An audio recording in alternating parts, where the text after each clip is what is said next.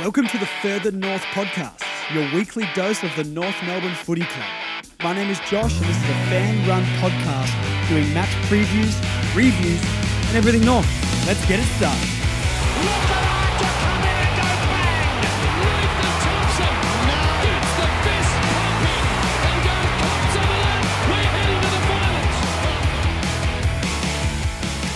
Hello North faithful, welcome back to Further North. And we're going to get some absolute podcasting royalty back on. You probably already know who it is, probably by the title of this video or the thumbnail, but Marnie is going to be coming back and joining us in just a second. I will let you guys know we did have to do it over Zoom. The game, obviously, prime time at Marvel, 4:40 on a Sunday afternoon. Fantastic, but unfortunately, Marnie didn't have the time to leave the game, come all the way out here, record, then go home, which is completely understandable. So we did do this one over Zoom. Apologies for any of the crackly audio and it not being quite as crisp as usual, but I really did want to get Marnie back on because you guys really loved when she was on here last time. So I'm going to throw over to that now. Apologies for any little crackles or it was a tiny little bit of a delay, but look, it's still a great chat with Marnie like always. And yeah, we are going to plan next time she's going to come back out and we're going to do it in person again. But thank you for sticking through the audio not being quite as good. I appreciate it a lot. And here's Marnie. So we're welcoming Marnie back onto the podcast today, fresh off a thrilling encounter at Marvel Stadium. You were there. I wasn't. I guess first up, give me your emotions and your thoughts after that performance. I'm devastated. Like, I think any normal reaction for the knee-jerk reaction is heartbreak. We were in that game, as soon as we got ourselves into the game and we showed up 15 minutes into the first quarter, I think it was our most complete performance of the year. And I think we missed, Simpkin went off early, concussion. Greenwood went off at half-time, concussion. I was heartbroken from that alone. I know you would have been. I was devastated. I'm walking around Marvel Stadium with my Jasper Pittard badge on, who doesn't play for the club anymore. Hugh Greenwood's injured, gone off concussed. I'm walking around. There's no reason for you to show up. I mean, I just do it for the love of the team, But I think it's heartbreak and it's disappointing. But then, once you sit with the emotion for a while and you actually think, holy shit, that was a performance and a half. And that was the effort and the heart that's in that. You can't question that.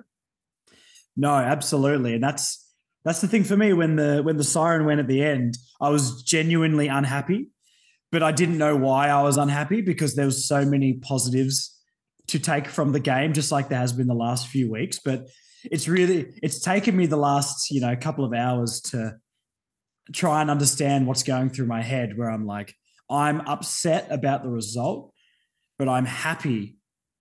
And I didn't expect to win, but I thought we could win. And maybe my brain hasn't compartmentalized that just yet.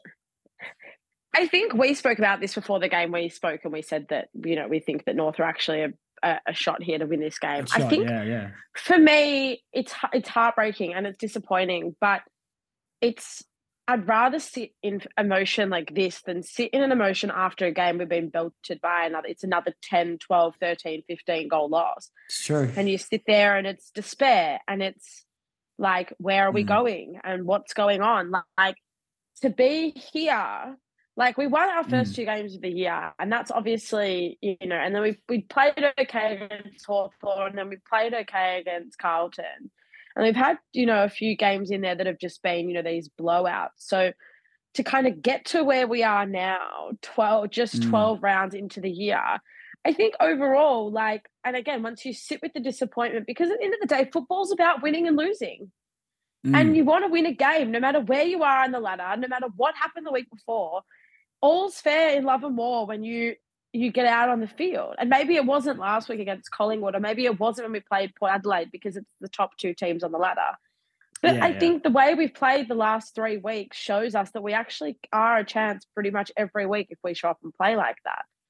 Yeah. No, And that's I agree. not something I would have said confidently like 12 months ago, you know? No, well, even after those first 2 wins, that's a good point to touch on, because it's like the first 2 wins, we were all on cloud nine. The first 2 weeks, we were just like, has Clarko turned this thing around this quickly? But I think we'd all agree that the last 3 weeks we've played so much better than when we won those 2 games. Like those 2 games were just fought to the death, clunky football, kick and hope, and it just fell our way. But the last few weeks we've played good football and we haven't quite got the result. But I reckon we should have won 2 out of the 3 of those games. We should have. And if we play like this for the rest of the year, we will win at least 2 to 3 more games, I think. I really believe that. And, I think it's one thing. I think a lot of people will sit here and say, well, it's the caretaker coach effect. We've seen this one before. But this is Clarko's system. This is something that he's implemented. This is not a caretaker coach that's stepping in because the coach has been sacked. This is something that Clarko's implemented that Ratton's obviously got a clear frame of mind to be able to implement, and this is the result.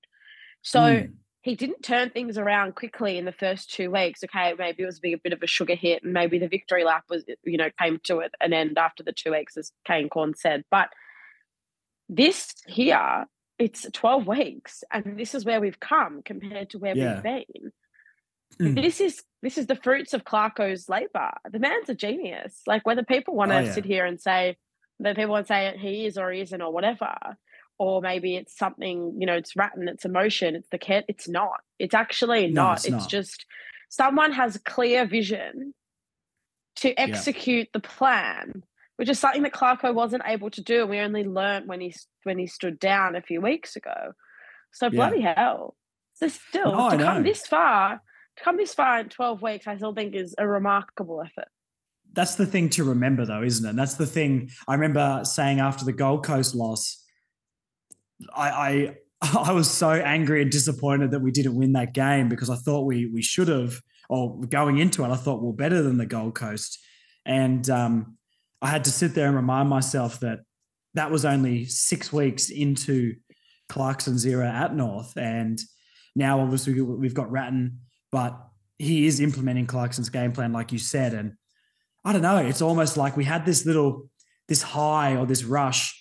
We dropped, we had to find ourselves again, but we're actually now building a foundation. There's actual substance to what we're doing week in, week out now, not just a moment where we come to a game and we just show up and then the next week we get belted again. It's consistency. And I think that's a much better foundation to build off. Once a win comes, I feel like we'll be able to pull off so many more wins and the team will be so much more confident. We might see it,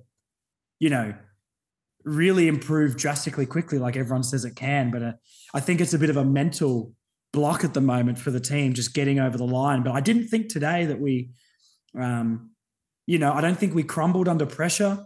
I don't think we got nervy. I know we'll talk about Jack Zeeble a little bit in the positives and negatives section.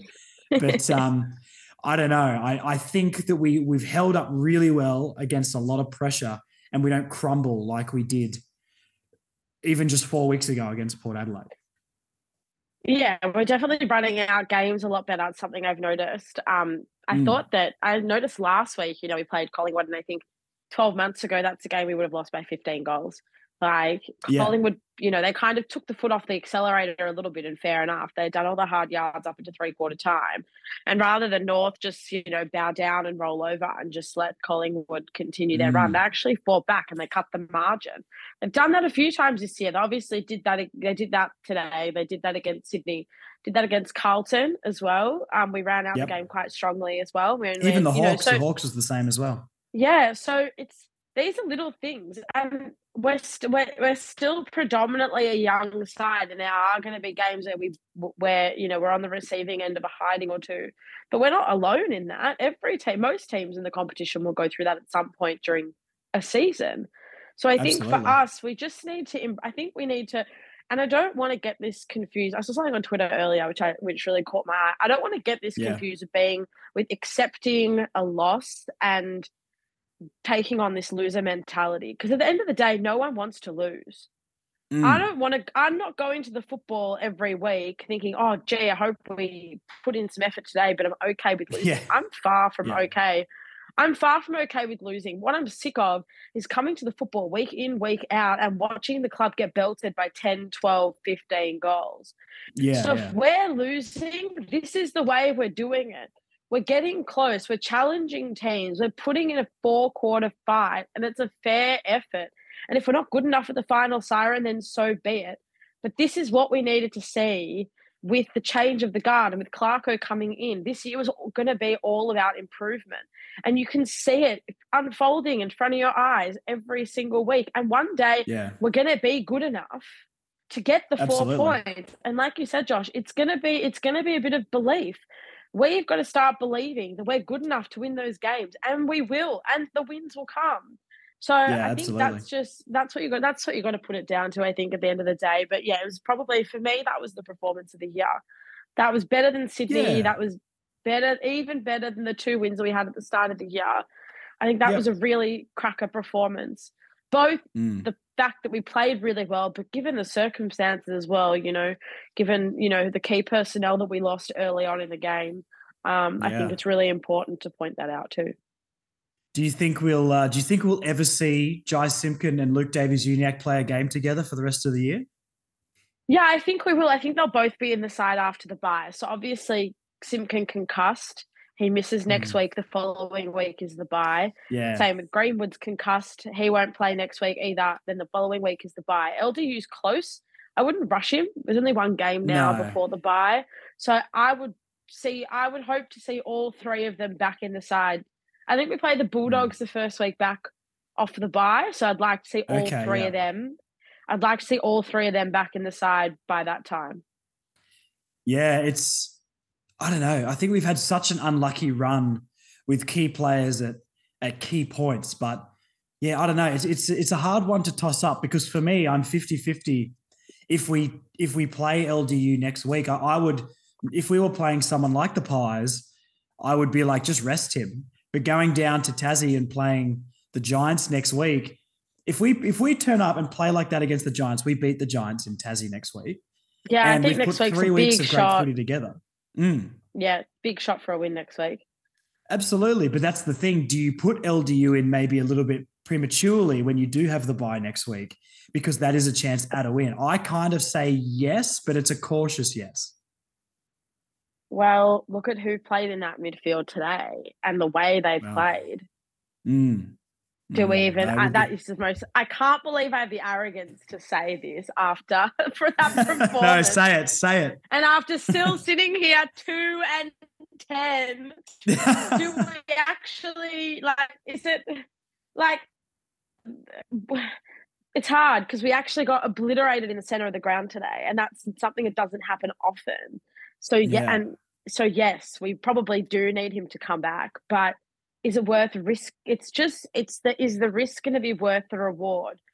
Obviously, it's high risk. Yes, I think it's a really winnable game next week. So yes, I think the risk is worth the reward.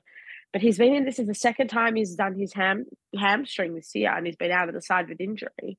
So is that worth it? That you've got to top long term, no. But that one win could give us so change much everything. Confidence. It could. It legitimately could. You can see, obviously, we saw Luke McDonald after the game, how emotional he was. How much he wanted that win. And imagine if they did get that win, plus the form that they're playing in. I don't know. I don't know. I'm conflicted. And this is what we were saying before. I'm conflicted about so much with North right now because, everyone outside of the North community just sees the results and maybe doesn't know what's happening right now, but we all see it. And it's like, kind of what you said before. We know that they're playing well and they're building something and it's getting better, but we don't go to the football to watch them play well and still lose. And, they've still got the time. They're still young and it's only been 12 weeks, like you said. So this season's probably that season where we're not going to win many, but if we can put this form together through the back half of the year, get a couple of good recruits in Morph Clarkson when he comes back and his game plan, we might explode next year. Who knows? But I don't know. It's conflicting. Do you know what I mean? Totally. If he's 100%, play him. But if he's sort of like, if there's any question about his form, I wouldn't play him. You could do what they did to Shields. What's the Dylan Shields? That's it. Not our Liam Shields. Because they only played him for, what was it, like 3 quarters, then tactically subbed him off. So, yeah, we could maybe do something like that with LDU, but, yeah, I'm completely split if it's worth it. But I say go for it. I don't know. Imagine if we got the win. I think, there's no harder questions surrounding North Melbourne right now. Do you play LDU against the Giants in Tassie? Oh, God. I mean, if he's up for it, play him. We'll go to the normal structure here because we've just gone on a big North rant about the game, but that's what we love. So what happened with the team? We got it announced on Thursday and was finalised on Friday. Obviously, the ins were Darcy Tucker, Liam Shields, Tarryn Thomas, which is a good one to talk about. And the outs were Daniel Howe, Tom Powell, Paul Curtis, and Charlie Lazaro.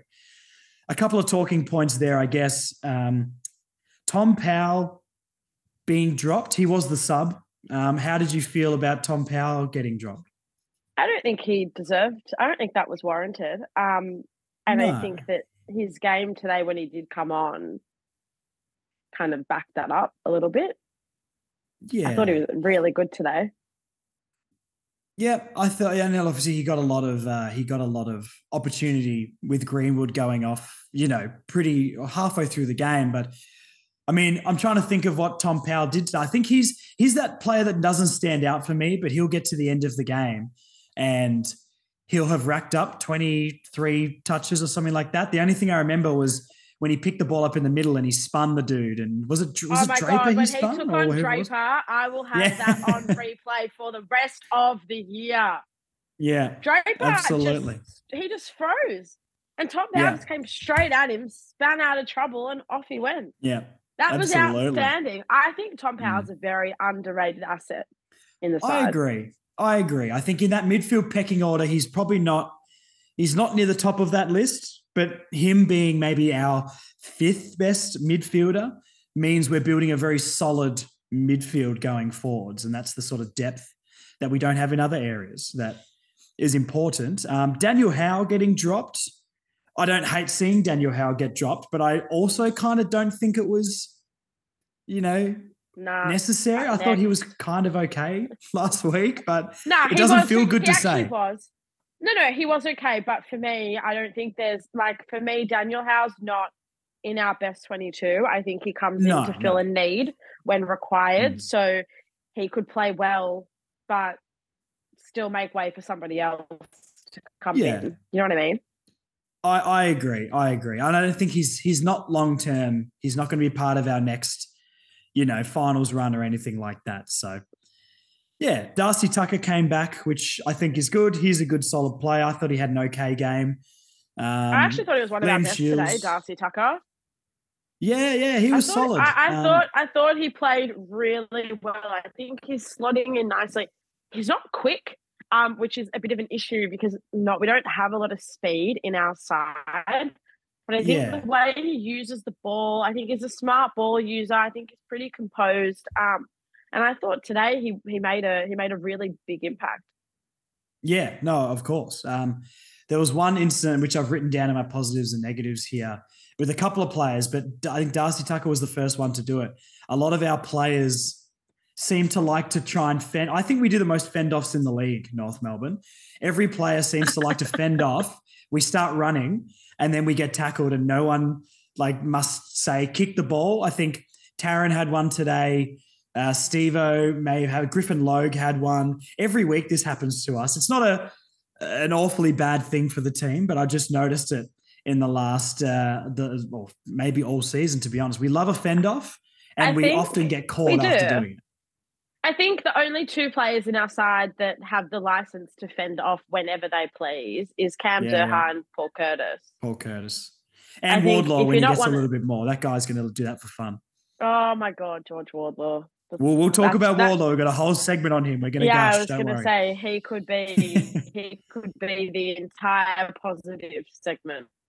Yeah, absolutely. The other obviously was Tarryn Thomas. A controversial one, I guess, but I don't know. I think most North fans in the last couple of weeks, I think North Melbourne did a really good job of like slowly implementing him, as in telling the fans and the media that he's probably coming back, and it sort of like slowly was heating up. And then when he came back in the side, I don't think anyone was surprised. He got a few boos, which I'm sure is going to happen for a little bit, but I don't know. I politics and off-field stuff aside, I was so happy to see him back in the team just from a talent perspective. And he was outstanding. And you just don't remember. Well, you do know how much you've missed him because we know what he could produce. Yeah. But, oh my God, we've missed him. His skill is on another level.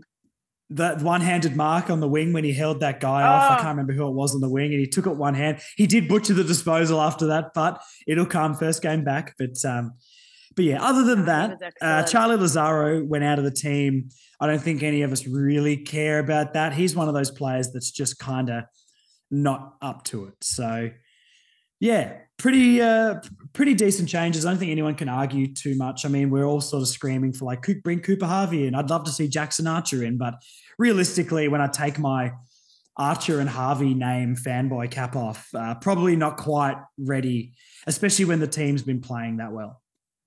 No, I agree with you. I think the ins and outs are really good this week, and I think that all of those players who came into the side really played a key role. I think I just want to touch on Liam Shields. I don't know if we're going to get to him later, but he was moved on to Zach Merritt.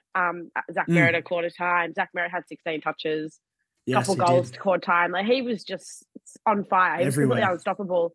I thought that, and Shields was moved on to him at quarter time. I think he did a great job.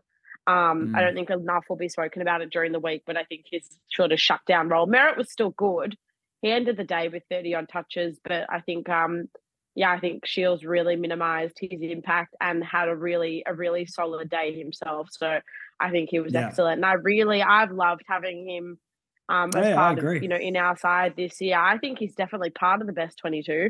I think he's been excellent. So I just thought his game was very good today. So we'll get into the positives and the negatives. Positives first. We'll keep it upbeat. And then these are sort of kind of in chronological order.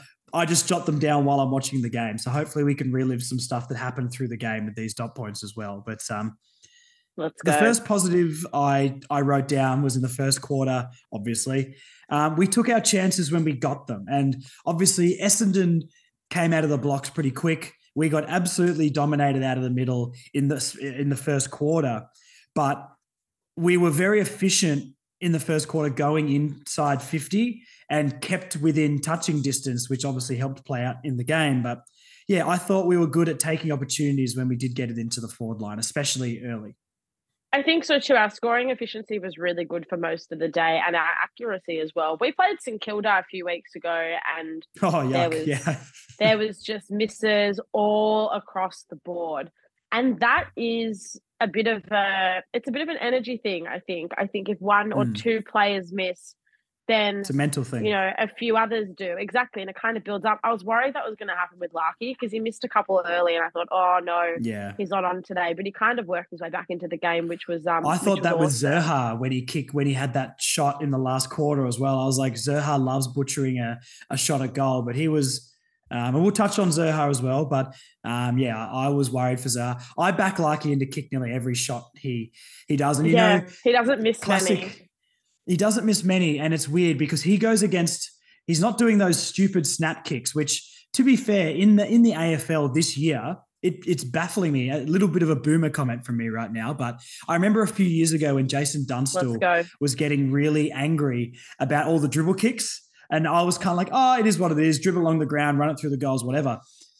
This year, with all the players snapping the ball, Harry Mackay had one on Friday night where he snapped the ball on a slight angle from like 40 meters out and didn't make the distance. And I don't understand what's going on with the game right now where that's coming into play. And the thing with Larky is typically when you're a key forward and you're having a set shot with a drop punt, you kick through the ball. And Larky never kicks through the ball. He stabs at the ball. And that's usually a no-no when it comes to set shots, but it works so well for him. And I'm surprised no one's ever really picked that up, because I remember watching Drew Petrie kick the ball and he nearly kicked the roof off Marvel Stadium every time he put his boot through one, because there's photos of him with his foot like a meter above his head. But Larky's got a very different action. But like Ben Brown, it doesn't matter what your action is as long as it goes through the sticks. Goes to the middle. That's all we're concerned about. Yeah, I thought he was great today, Larky, the way he kind of came back, came back into the game. So no, I do agree with you. Efficiency was good, accuracy was good, and I think that really like helped with you set the tone for the game. Yeah.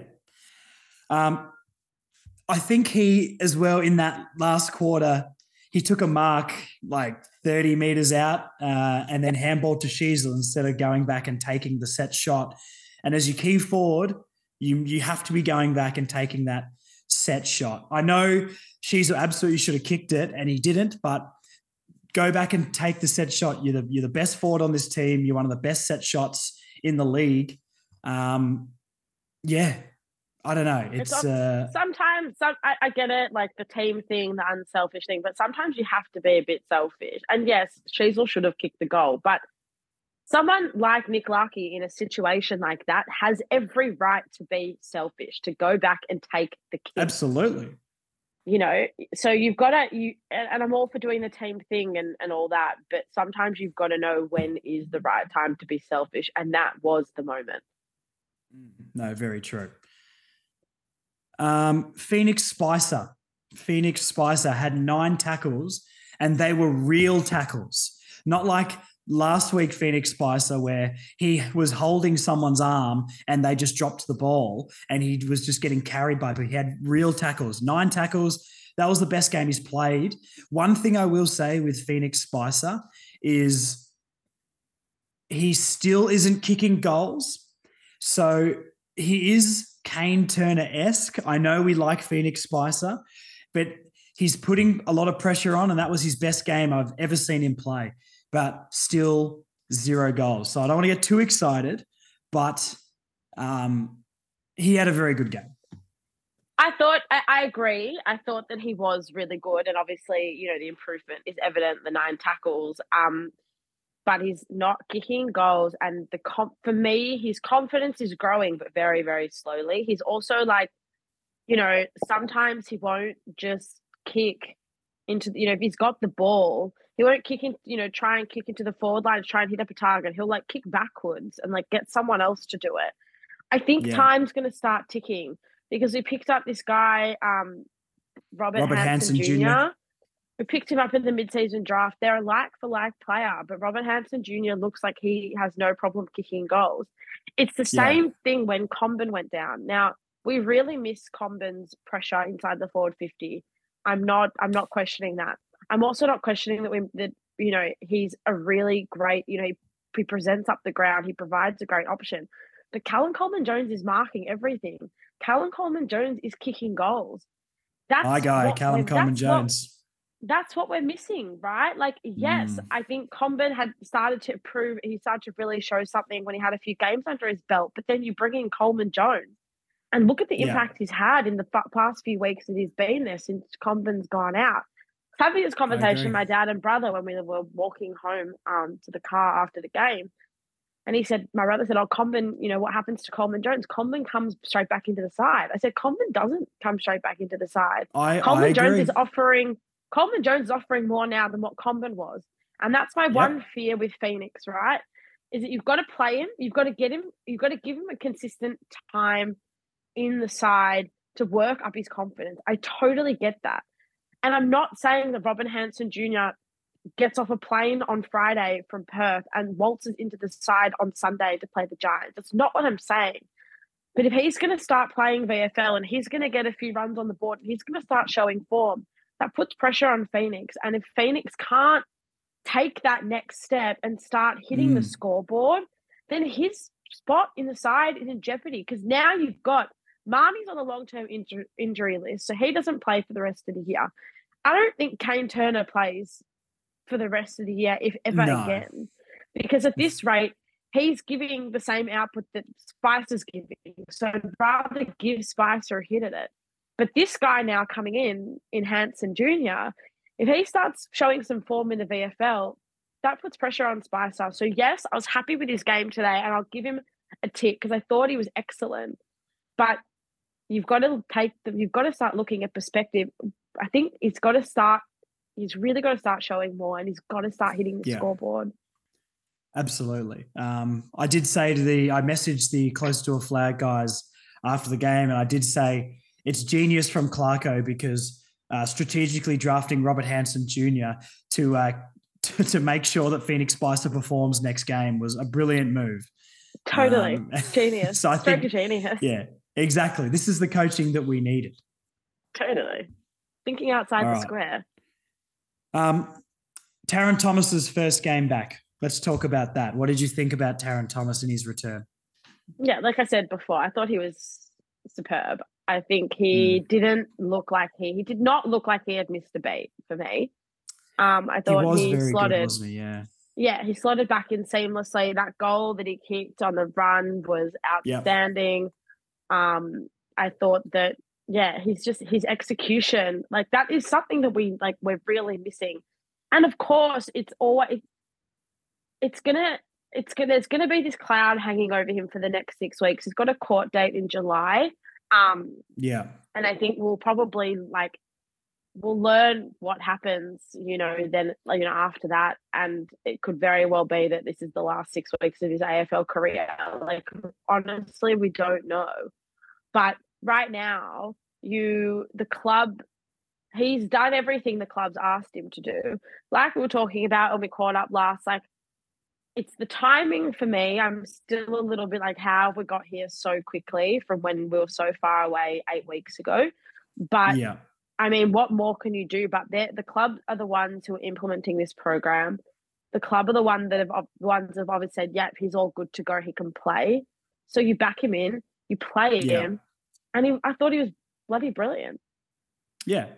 No, absolutely. And I guess that's the thing. You'd hate to get him to hit some of his best form, and then the whole court date thing sort of, takes him away from the side. That would hurt us a lot. And look, I hope, I hope he does turn everything around and stays in the team, and the court issue doesn't affect his career as long as all the outcomes are the right outcomes of what they should be. But I don't know. I think for a young guy to be able to come back in the team, perform well on the field, it's something that hopefully would make him turn his life around and his attitude off the field. And hopefully it's not a last chance sort of thing for him. Hopefully this is a platform to build off, go and have a long career, be a better man and all that sort of stuff. And yeah, look, if he does that on the field every week, I'll be very, very happy and show some of that 2021 form that he had as well.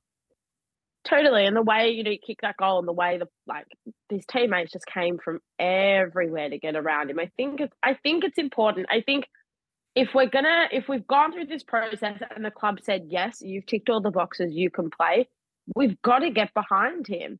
Yeah, I agree. It's not just for his football career, but for his life. He's a young guy. He's 22 years old. He's got his whole life ahead of him. Absolutely. So I think if this is where the clubs come forward and said, yep, he's good to go, then I think we need to, get behind him and to at least support him on field and, hope that this is the start of a new chapter for him. No, absolutely. I was surprised with how many midfield minutes he got for his first game back as well. No, and, I think. Sorry. No, I was going to say. I think he. Sorry, guys. I'm muting because I'm coughing. Yeah, Zoom is I'm not. Coming off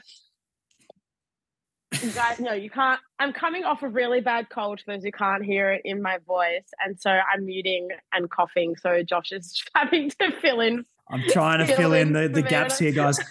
I haven't used Zoom to do a podcast for a couple of years, and look, obviously, if we could have done it in person, we would have. Stupid Marvel 4:40 kickoffs on a Sunday don't allow that to happen. But no, exactly. Look, so apologies. We'll battle through this one, guys. We'll battle through this one. We got to take the visual cues when we can. It'll be seamless. Don't worry, Marnie. No one will even know. No one will know. Well, now that I've put the disclaimer out there. No, midfield minutes. I do agree with you. But again, like, he didn't look like he had missed a beat. I agree. Like, totally. I thought it was an excellent return. And I think as a supporter of the club, I don't think you could ask for much more of a guy who's one of our most talented players on that list. The next point I've got down on here is another one we touched on before. And once again, I'm not going to brag too much about this, but I was calling for Coleman Jones to come into this team for a long time. He had a fantastic game. Maybe not quite as good as the Swans game, but better than the Pies game. But he's making a big impact. And something that doesn't make me feel good to say, but is true, is, and you did say it before, he's had a much bigger impact than Comben was having on our team as that second key forward. Yeah, and I think you also have to think about Sherry is the other person that you have to kind of think about in this, because call me crazy, okay? Call me crazy. I think there's a small chance Goldstein goes again next year. I think it's bigger than a small chance. I think it's pretty likely. He was comprehensively beaten in the ruck in the first quarter, but I thought that he just changed his game to accommodate for the loss of Simpkin and Greenwood. I haven't looked, but I'd love to know how many clearances Goldstein ended on for the day. How many clearances Goldstein had, or how many hit-outs he had? No, clearances, because Simpkin and Greenwood are two of our biggest clearance winners. They are all of a sudden both gone by half-time. A few times, Goldstein was hitting it down to himself and taking the clearance himself, or just grabbing the ball out of the ruck and taking the clearance for himself. So he would have had a few clearances. I think Goldstein plays again next year. Goldstein had 6 clearances. 6 clearances for the game. I told you. Yeah. I told you. Now, he did get a couple of free kicks in there as well, but he changed the way he played to adapt to the fact that he was getting comprehensively beaten in the ruck, and that Simpkin and Greenwood were subbed out, both of them by half time. So I think Sherry's the other person you've got to think about here, because I've seen a half of Sherry this year before he went out at the start of the year, but with that injury. But he has never really done anything to rock my world either. No. Well, look, we'll touch on Jerry then instead of swerving. I see you've swerved from my Coleman Jones question then, but that's fine. It just kind of it kind of brings another player into the conversation. Because I'd rather Coleman Jones there and bring it back to Coleman Jones. He for me, he offers more than each of those players do at the moment. Yes, yeah. I think he's better going forward than Jerry, and he's better pinch hitting in the ruck than Comben is. And to your point on Jerry, which, I guess we can touch on this quickly. I agree with you. I'm not sure where the Jerry hype comes from with anybody. I've never seen him have an outstanding game. I'm not saying he's not good, but I feel like, especially the last 2 seasons, he's been our most talked about player in the preseasons. Apparently he's having a great preseason every single year. And then he comes in and he's sort of par to subpar. And I'm very, very worried about our ruck stocks going forward if Goldie does go. Because Coleman Jones, as we've seen, is a better forward. And Jerry, from what I know about Jerry, with a very limited, visual on him, is he's much more it's pretty one-dimensional. That 90s style tap ruckman, but he's not going to be. All I remember, honestly, and it's harsh, but all I remember Tristan Jerry doing is dropping open marks in the center of the ground and not being at a handball. So Hugh Greenwood had more of an impact in the ruck. Well, maybe we re-sign Hugh Greenwood to be our future ruckman. He could still make All-Australian ruckman. Who knows? There's still a chance. I did call that after round 1, but... You never know. There's still time. There's still time. Well, he was nearly vomiting on the ground at halftime, so he's not playing now. No Hugh Greenwood in the ruck. I could only have imagined how... for being... I'm surprised you didn't run on the pitch, that's for sure. A+ for being a warrior. And can we just talk Hugh Greenwood? Hugh Greenwood had 6 tackles to half time, and he was still one of the leading tackle. He's no Phoenix Spicer though, on is the he? ground. No. Oh, I don't know. No, That's Hugh not a bad Greenwood. thing. Hugh Greenwood was very good. He's good. He should get a spot every week in this team. Obviously, he's not going to play next week, and I guess that's a talking point. Does Cunnington come back in? Which I'd probably say he does. Yeah, I think he will. But yeah, Greenwood. I mean, even the fans were perplexed as why Greenwood got dropped. Yes. You know, a couple of months ago. Welcome on board the bandwagon, everyone. Exactly. There's plenty of room for you There's all. I've been warming all the seats. You've been the only one on the bus for a while. I have. Well, it's better late than never, guys. That's all I can say. No, absolutely. No, but going back to that conversation about Callum Coleman-Jones, Larky, CCJ, and Comben, they can all play it. They can all play in the same side.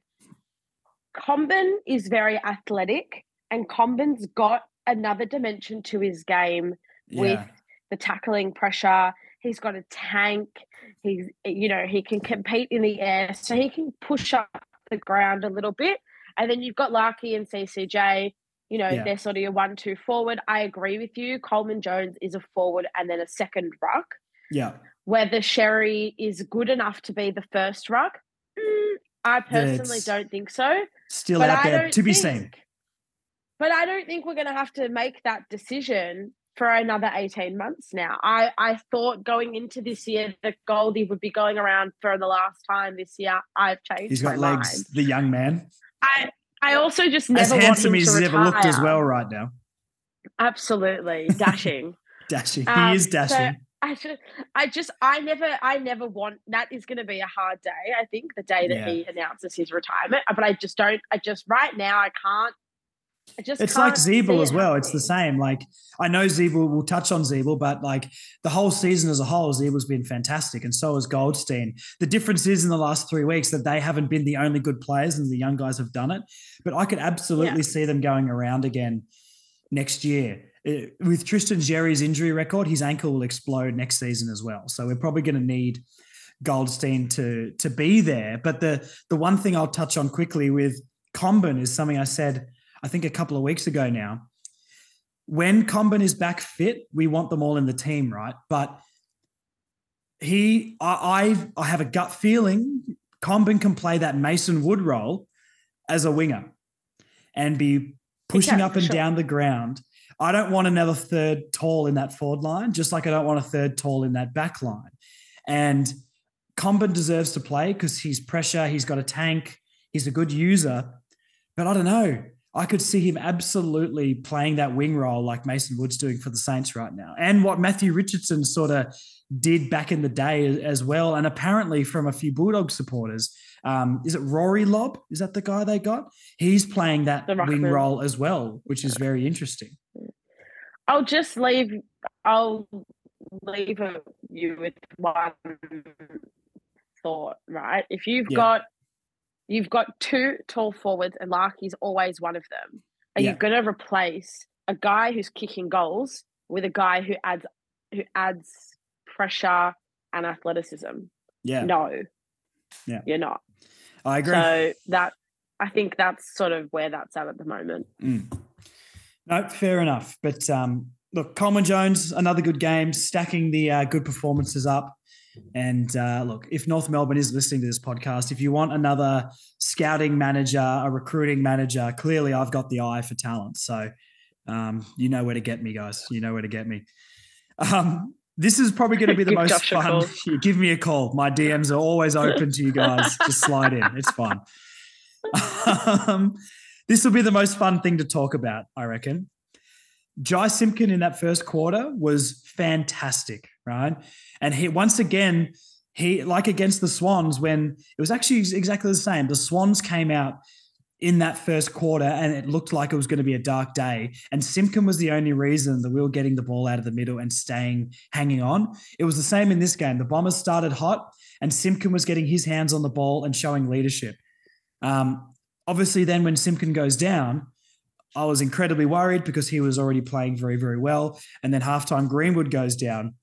Let's talk for as long as we need to about how good that young midfield played with LDU, Simpkin, and your man Hugh Greenwood not in the side?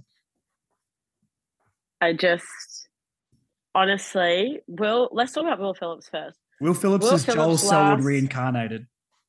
His last fortnight, where has that come from?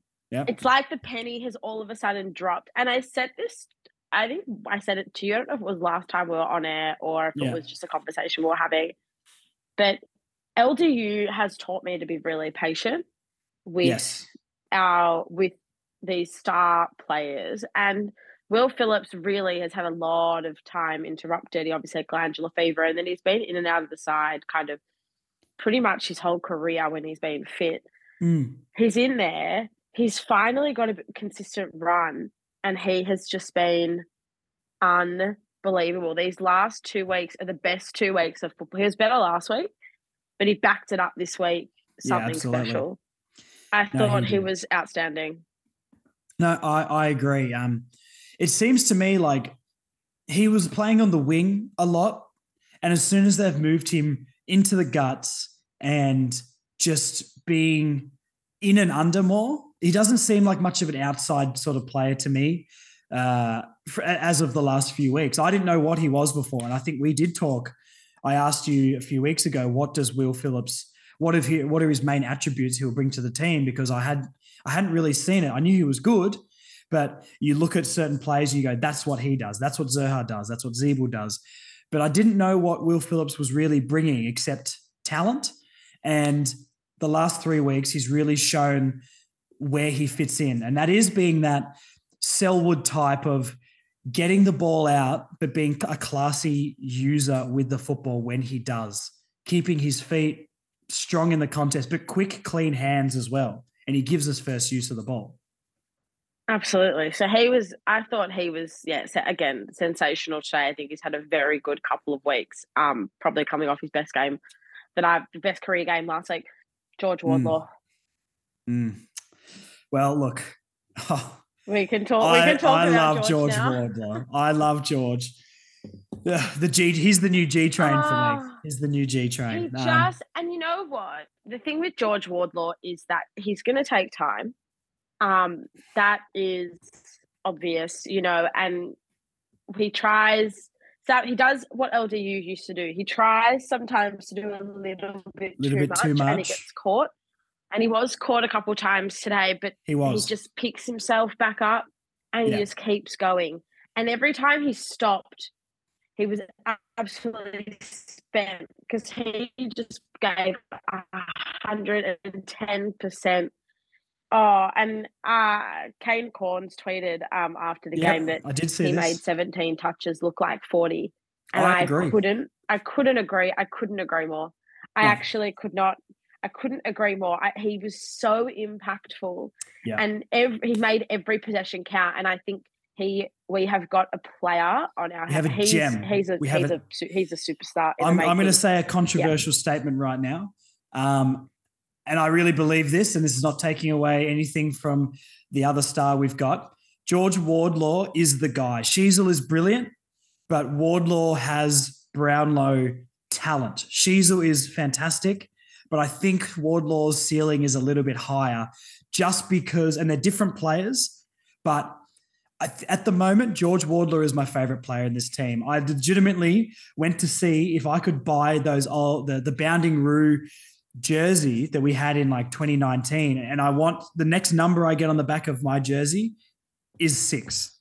George Wardlaw is my favorite player, and he's going to be my favorite player for about 15 years, I hope, because I'm fully in love with him, and he is now the sexiest man on the planet. And he's 18, so it's legal and it's not weird. But I love George Wardlaw, and he's so strong. He already looks like you cannot tackle him. You can't tackle him. Very strong through the hips. Oh, like he gets the ball, he'll take a couple of steps and go away from a contest, and he hits players on the chest every time. Every single time. He'll give us possession and retain our possession when other players would just blaze away. He hits targets. Oh, I love George Wardlaw. I love George Wardlaw too. I think you've really covered everything. that needed to be said about Georgie. It's him and CCJ. If we ever got to hang me, George, and CCJ at the pub, would be the best time because we'd just be all best friends. I'd love to be a fly. I'd love to be a fly on the wall of that pub. You're invited to the pub, Marnie. Don't worry about it. Oh, great. Love. Thank you. I got an invite. Cracked on, guys. Absolutely. You can invite Jasper. It's cool. He'd fit in with the boys. Jasper and Hugh and I. Yeah. I'll bring my little... You guys have one table. We'll have another. And we'll just, we could do like a pub trivia against each other, maybe beer pong if the night goes the right way. And we can all just team up. I'm down. And see what happens. I'm down. All right. So we've got Phillips, we've got Wardlaw in the middle. And then I want to just talk about Bailey Scott as well. Yes, please do. Because I think last time we caught up, we were talking about best and fairest, and I said to you, I think it's either Sheasel or Zeeble at this point in time that's leading the best and fairest. Bailey Scott will be at the halfway mark of the year. I think Bailey Scott should be leading the best and fairest, and he's on track to win the best and fairest. I think. Do you reckon he's on track to win it? I think at the moment it would still be Zeeble. I know it's hard to say after the performance today, but I think it'd be Zeeble. Oh, Zeeble or Sheasel, top two. I honestly wouldn't be able to tell you. I think maybe Zeeble. Sheasel, I'd probably put Larkey, but forwards don't get the love like the midfielders do. But I think Larkey's maybe been the next best. He is top 5 in the Coleman. So Larkey maybe, and then I would say probably Bailey Scott would be after that for me. Bailey Scott's kind of now become the guy who, he's the guy that takes the ball. He's kind of the last kick out from defense as we start to transition the ball up the field. Yeah. He's got wheels. He can run, and he doesn't. What I love is he doesn't stop running. If he hand passes the ball off, he's always there for the receive just to keep on going.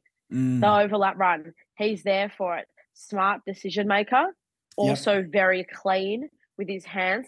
But it's the running, and that's something that is. And in a team that we don't have a lot of quick runners, and a team we just don't have a lot of players who work as hard as he does. Yeah. I think he was third in our best and fairest last year. And I think now he had a slow start, so maybe that will sort of impact him a little bit.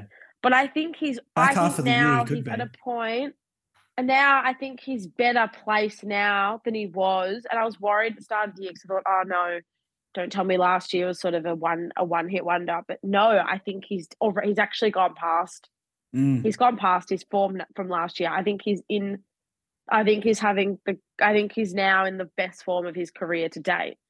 Absolutely. I think Eddie Ford was a bit quiet after the 2 really, really strong games he's had. But I think quieter, but still good with what he did on the day. Still had an impact, and I think a young player, you're going to have to expect that. But Bailey Scott, I thought he was also just outstanding. And I think he's had a really, really, really good first half of the year. No, I agree. 2 more players we'll touch on before we end the positives. Well, I'm sure we could talk about it all day. The Mackay bounce back. What did you think of his game today? So good. He was really good. He was everywhere. He was, wasn't he? He was intercept marking everything. He was, he was physical as well. In the way he was throwing his weight around. He was like, he looked. That again was one of the best games he's played for the year. Yeah. I thought he was excellent. And him and Griffin Logue didn't get in each other's way. Yeah. I found there was a couple of times where Zeeble and McDonald got in each other's way. There's a little bit of lack of communication there. He and Griffin Logue don't do that. They actually really stick. They actually play very well. They play complementary, I think. So yes, I thought Mackay was excellent. Even when we were rebounding, when Essendon were rebounding the ball outside of our forward 50, he was chopping the ball.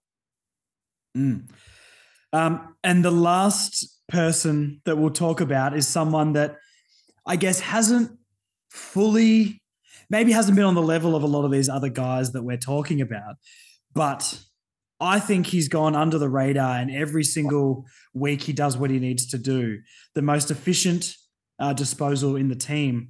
Shout out to Miller Bergman. The guy just kind of like, he's not going to win us a game, But I think next year the Sean Atley Club Champ will be renamed to the Miller Bergman Club Champ because he just shows up every week and he's solid. He does what he needs to do. And I don't know, I think he was 94% efficiency today again. Something like that. That doesn't surprise me. He's the best ball user in our team. Yeah. And he's the best decision maker. His composure under pressure, out of this world. And that's, you know, and he's playing in a backline with a few very experienced heads there. Yeah. I love him, and I'm so he and Goda as a 1-2 punch coming out of defense. That's dangerous. You know, that's a dangerous prospect. It'd be interesting to see when Goda is available if he comes back and fits in, because I like Goda, but he probably hasn't. He's sort of like Jerry for me, where maybe he's shown more than Jerry for me, but still isn't probably in the best 22 for me at the moment.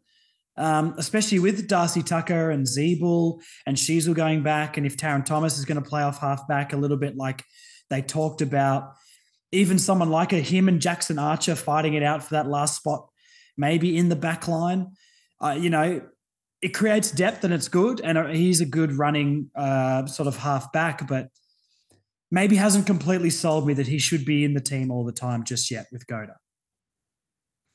I can see that. I think he and Bergman played Goda. So Goda and Bergman did play together round one, and I think they proved a really dangerous 1-2 punch. And I think that I think both players do stand well on their own, but I think together they're definitely quite a combination. I'd still play. I thought Aaron Hall was quite good today, actually. I just want to touch on him too. He was, but for me, Aaron Hall doesn't, like, for me, Aaron Hall steps aside when Goda's fit. Okay. So that for me is the replacement that I make. Well, that's actually not a bad segue. We'll go to some of the negatives, because I have written Aaron Hall in the negatives, but I'm not convinced that he was negative. But I'll explain. So it's like, I wrote down, that was the most Aaron Hall game I think I've ever seen, because he did some things that were brilliant, and, you know, he got some really important clearances off the half-back line through the middle. He won the ball a few times and got some clearances, but his disposal in the first half was atrocious. And if we're going to rag on Zeeble for turning the ball over, I think we have to also put Aaron Hall in that category as well. Maybe not in as crucial of a time. And Aaron Hall did more good things than Zeeble did. But I think and maybe just watching it on the telly and you're at the game, so maybe there was a bit of a different view, but like, he did as much good as he did bad. So, and the good was very good, but the bad was very bad. And I'm not exactly sure what to think about Aaron Hall. I thought he was okay. I thought he was quite good, but I'm not comparing that to his best football. I'm comparing that to what he's produced this year, and he has been pretty ordinary this year. I don't think, for me, I'd be happy not to play Aaron Hall. And we had this discussion when we caught up last time about playing the kids versus playing the veterans. You play the veterans who are impacting the game positively. You play Goldstein, you play Zeeble, you play Greenwood, you play Shields, right? These are the guys that get the games week in, week out. Aaron Hall, I'm not so fussed if he's there or not, to be honest. He's all right, but I'd rather play. I mean, Jackson Archer's been playing a bit up forward, so whether that is a plan for the long term, that doesn't sit well with me. I think I'd like to see, and to get off topic of Hall, but like, I'd like to see Jackson Archer as like a small lockdown defender. Like, that's the guy I want to play on Charlie Cameron, you know, that's the guy I want to play on Cozzy Pickett and that sort of stuff. And when Jackson Archer did play last year before he was injured, I thought he was really good. And he slotted in seamlessly at senior level. So for me, I thought Hall was okay today. Probably one of the better games he's played for the year, but his form this year has been very ordinary. That's kind of where I see it. So I don't blame you for having him as a negative because I just wouldn't play him. Yeah, I'd be playing I mean, it's hard because a lot of the like for like replacements are injured at the moment, which is why they're not playing. True. So the next point I've got here is there were open, especially in their forward line or in our back line, there's holes everywhere in our back line. And not that people weren't manning up or anything, because I think we didn't. Actually, this is a good point. Today, we didn't concede any of those goals where we turn it over in the middle, the ball goes straight over our heads to a guy in about 15 meters of space. Like our defenders were pretty, what's the best word? Like they did their job properly. They weren't running off their player and all that sort of stuff. But the problem was the Bombers were leading all over the place, and there was so many little pockets of space for them to lead into in the 50. And just a stat here, it was 19-9 marks inside 50. So we only had 8 marks inside 50 and they had 19. That's unacceptable. It's a lot. It's over double. Yeah, that's wild. Yeah. I think a lot of that probably, and it came in the first quarter, and it came when they had that little sort of burst of play in the third quarter where they kicked 4 goals in whatever 5 or 6 minutes. The ball was coming in at lightning pace. A lot of the time it was coming from a stoppage or it was coming from the centre bounce. Yeah. So we didn't have time to go and help the defenders. So they were kind of caught one out. And there were a lot of uncontested marks inside their forward 50.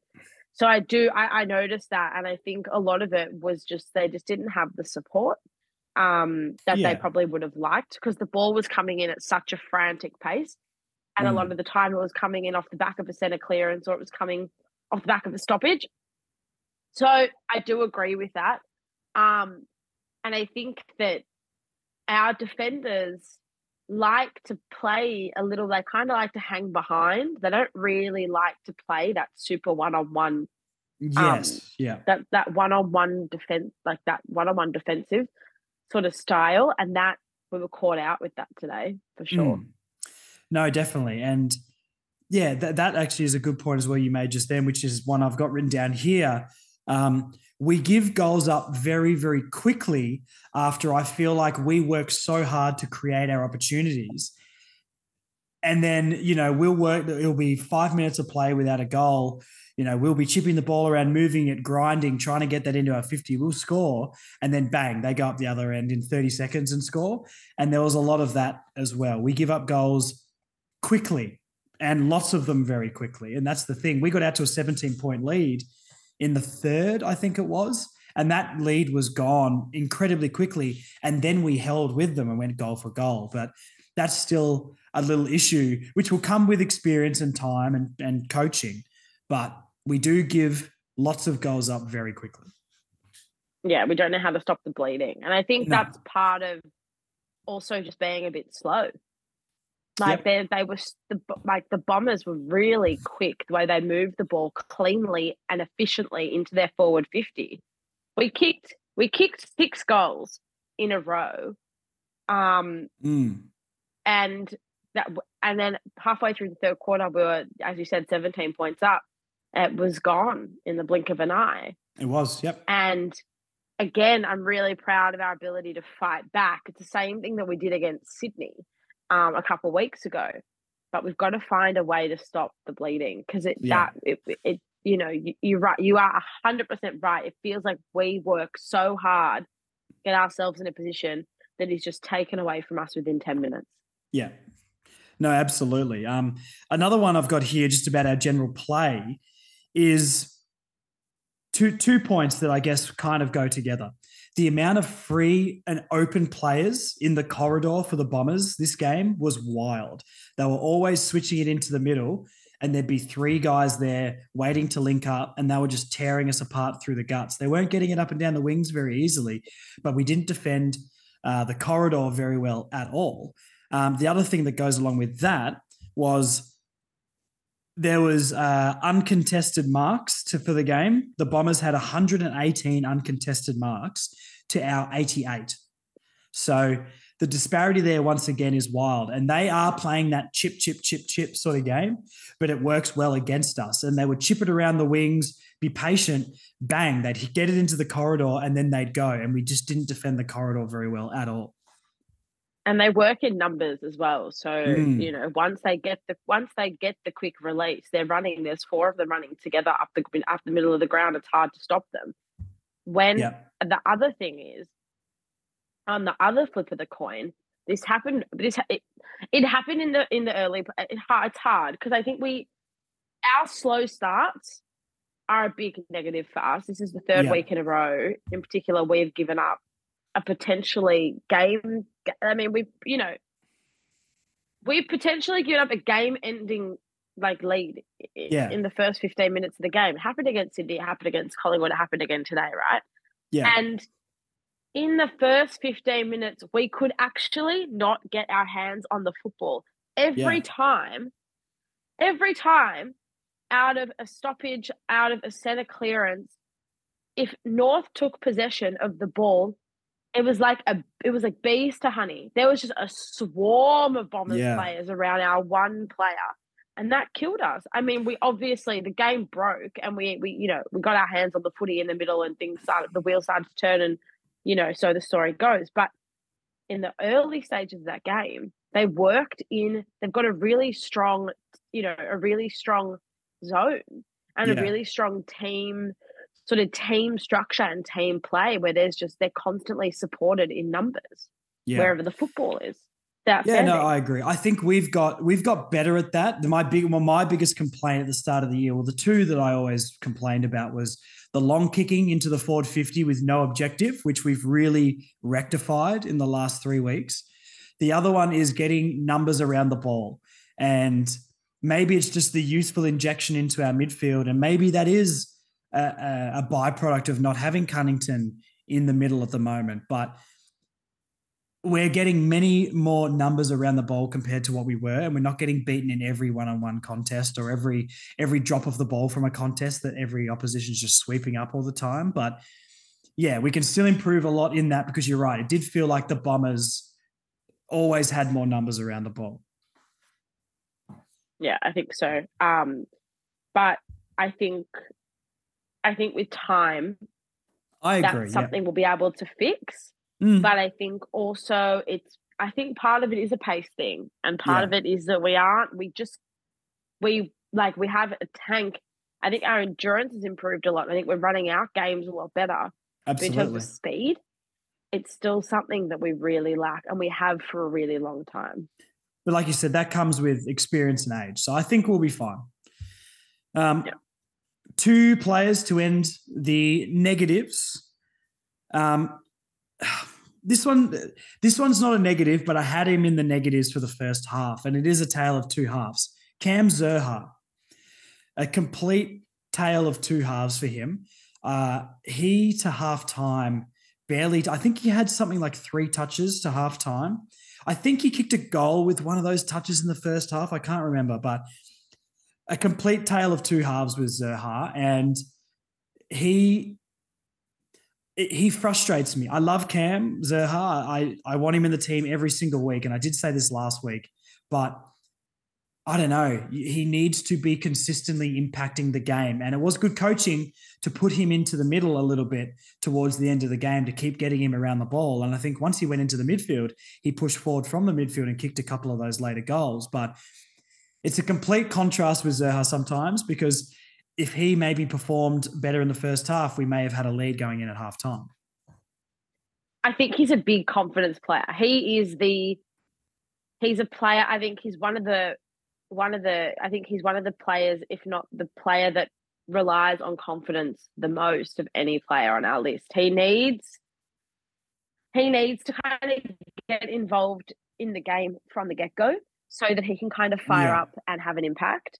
And I think we've seen that this year because he has been spending quite a bit of time in the midfield. But I agree with you. He was nowhere to be seen. And I think he hasn't. Last year, he had a slow start to the year. This year, he hasn't really done much for me. He's been good in the middle of the ground, but up forward around the goals. Yeah. I think he's been I think overall he's been a little bit disappointing. I thought he was really good today. 4 goals was a great return from him. Yeah. And I think we need to see he's that. a big reason why we were even a often. chance to stay in the game, though, as well. And this isn't taking away anything of that, because when he's on, he is the biggest X factor we've got in our team. If he's on, we're a massive chance. But if he's not, I think he does hurt us. And yeah, I'd like to see more consistency from him. I think he's had a pretty good year. I don't know if he's taken a step this year. If it is, I guess going into the midfield is a bit of a step. I'd like to see him take a bigger step second half of the year and be that consistent, impactful player. You know, a lot of people compare him to De Goey with how they play and the body size and the forward and midfield combination. And I think that would be a good play to emulate off of for him. But yeah, I would like to see a bit more from Zerha back half of the year. The only reason I guess I'm a bit frustrated by it is because I know how good he can be, and we see it in patches. And if he could do that more weeks than not, man, we've got a fantastic player on our game-winning player on our hands, but it's the consistency. Absolutely. He's an X factor, and we know what he does when he's at his brilliant best. I mean, no more brilliant than the King of Marvel. The King of Marvel. So, and I love Cam, and I think you're right. You know, not only was he scoring in the second half, he was generating scoring opportunities, and he did look a bit more lively. So I really hope that, you know, maybe he just needs a little bit more of a break. I know he's just come back from injury, but maybe he, you know, after the bye, he kind of can come out sort of fit and firing. And the last player, just really, we don't want to harp on it too much. We'll just go for like 2 minutes. Jack Siebel's game. He's been fantastic all season, and I don't want people to forget that. But those out of bounds on the fulls later in the game probably were the difference in the end. They definitely scored off one of them. I don't know if they did off the other one or two he did as well, but he really hurt us today. Yeah, it was. It's hard to watch as well, I think, because Jack's had such a good year, and I think people will just look for any one negative just to kind of jump on him. Wasn't that good today in general. And he's played over 250 career games, right? And a significant portion of those would have been played at Marvel. It wasn't one out on the full, it was like 3 or 4. And it it's was, like, where? Like what? Like how? Yeah. How? And the last one was the killer. I mean, that's the game. That goal comes. Yeah. You know, it really upsets me. But I know. I think dwell on it. We're not going to dwell. He'll be his harshest critic this week. No, that's what I was about to say. I fully expect him to go away. He's going to know exactly what he did wrong, and he'll come back and be better from it because of his experience. So, look, maybe that's all we touch on with Jack. I don't want to bash him too much. But yeah, poor game today. But I believe he'll come back stronger from it. I think we've seen enough from him through his career to know that he'll know what he did wrong. And you're right, he's his own harshest critic. But yeah, that's all the negatives that I've got anyway. So yeah, what a recap of the game, Marnie. This is why we come here and get your insight. You are the messiah and the guru of the North Melbourne Football Club, you know? That is definitely not true, but I'm going to take it and run with it. No worries. Someone did comment on my post before asking if Jack Siebel rubs Vaseline on his boots before he plays, which was funny, but poor Zeebs. Poor Zeebs. I know. He's had a really great year. And we're done with the Zeebs. Going to move on. Any more thoughts from you, Marnie, before we wrap this one up? It's just one more thing I want to touch on, and that's, person, I should say, is Luke McDonald. I thought he played a real captain's game today. Fair play too. Obviously, Simkin was out with concussion pretty early on. There was a couple things with McDonald. First of all, that bomb from 55 meters out. That's a great goal. Luke McDonald. I've seen a few of those from Luke McDonald in our time. I thought that was. I think North posted up that there was 400 days or something, like 400 days. Sorry, yeah, just 400 days or so since he last kicked his goal. I think they posted up or something like that. So it's been a couple of years, I think, since he's kicked one. Something, but yeah, a couple of years. But he's had a couple very similar to the one that he kicked this afternoon. But yeah, you know, we've just lost Simpkin, and if there's something that's going to get the side sort of fired up, it was going to be that. So that's the first thing. I thought that was a ripper.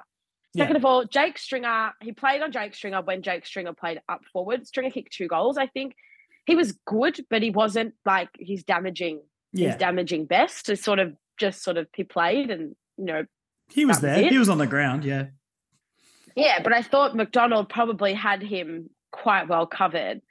But then I think for me, what speaks volumes about Luke McDonald is the photo that emerged after the game with his hands in his head in his hands and Griffin Logue consoling him. Yes. That is someone who just loves this club with all his heart. And that for me was it. No, absolutely. I think, I've been a little bit of a critic of Luke McDonald recently. I don't think untowardly. I think, recently maybe hasn't been making the impact that we know that he can. But, I thought he was very, very good today. One of the other points that we didn't get to, or I didn't end up putting in the negatives, was my point was just going to be Jake Stringer is an A-grade flog. And I do and you just can tell just by looking at him that that he'd just be, if you're at a bar or something and he was walking around, you'd be like, well, let's just hop to the next joint, But I think, McDonald, I agree. It was definitely captain-like today. And I think that's the thing that maybe I haven't seen from him as much as Jai this year. I don't really think I haven't really criticized him as a captain, but maybe compared to Jai, I think Jai is maybe more of the captain and Luke McDonald does a great backup role. But you're totally right. Like those scenes at the end of the game, the guy bleeds blue and white and is the epitome of shinbone of spirit. And I don't know, you do love to see that, to get the fans on their side, and I don't know, it makes us feel like we're all together, right? Because it shows that they care, and that's what we want to see. And you can see by the performances, like night and day, that compared to Port Adelaide and Brisbane and Melbourne, they didn't look like they cared at all. But the last few games they do, and I think McDonald epitomizes that. I think so. I think that's the one thing you've got to remember is Luke McDonald is one of us. He grew up supporting North. He's a North man through and through. Now, you can obviously adopt that when you come to the club as a player. But for me, it just... Luke McDonald, that photo of him, if you haven't seen it, see if you can go and find it. It symbolised how we were all feeling at the end of the exactly. game. No, I agree. It's, great to see that from Luke McDonald. I think I needed to see that a little bit with him. Just from the last month or so. But it's nice to see him really, I don't know, get down to ground level with us. And I think he's a good communication line between the fans and the club on field. And I think he makes us feel more connected to the team, if that makes sense. Absolutely. And he reflects all of us. There's a bit of Luke McDonald in all of us tonight. Yeah. So for me, I think it was a real captain's performance from him, and I definitely didn't want to not touch on that. No, for sure. But other than that, I guess that's kind of it. Disappointing not to get the win, but we're on such a good path to where we're going to be soon, and they're giving us so much reason to stay the course and to trust the process and hold on to what they're trying to build. And, without trying to gush about him too much again, I think Wardlaw alone is just enough reason to tune in right now. And you Bailey Scotts, Nishizos and Larkies and all these guys, Miller Bergmans and whatnot, that we're really building something here. So I'm glad, as much as I'm disappointed we haven't got the result just yet, we can't be unhappy with the way they're playing. Yeah, 100%. It will come, and it won't be too far away. And we know that the future's bright, and we've known that throughout the whole year. But the last few weeks, you actually start to believe it. Yeah. Because I've said, oh yeah, the future's bright, and you've got glimpses here and there, and you say it, but I feel like now you can really actually believe in where we're going and what we're doing. There's visual evidence to back that up, Absolutely. And I really hope that Mackay can see it, and this maybe triggers him to re-sign.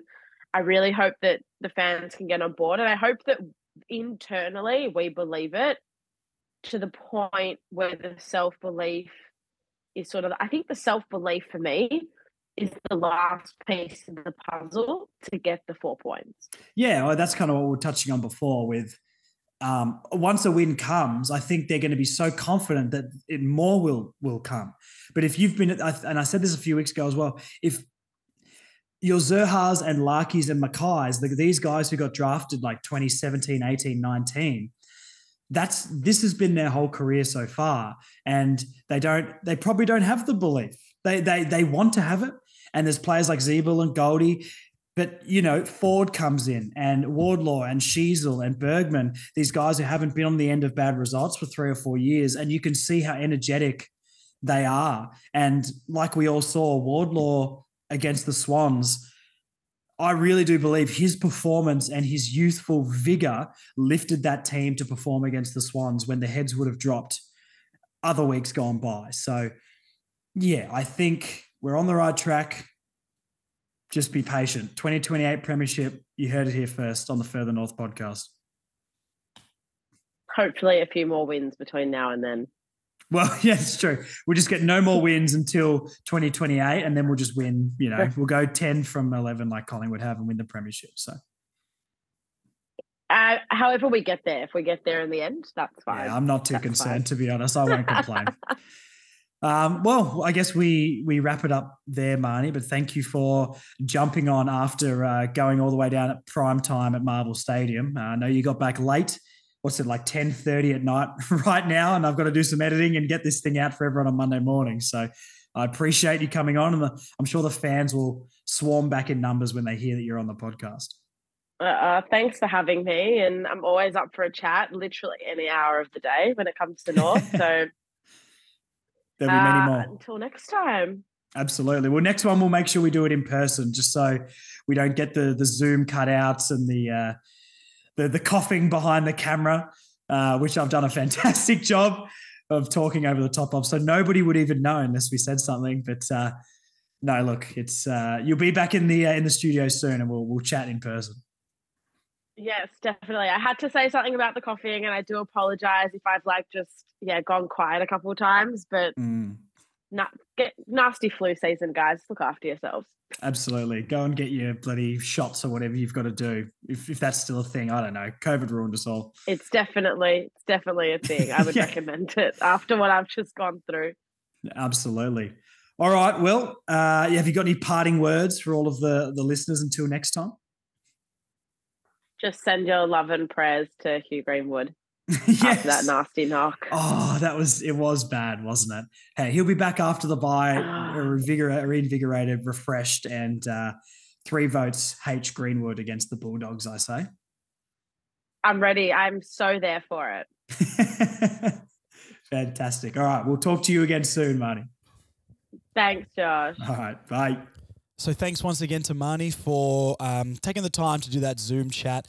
Thank you for listening through the slightly lesser audio quality. I know a lot of you guys don't really mind, but I kind of do. I did audio design back at the end of my high school days and used to do a lot of music and things like that. So it bugged me a little bit, but still a great chat. And next time we'll make sure it's nice and crispy for your ears. But what we're going to jump into now is a few of the questions and the comments from the listeners.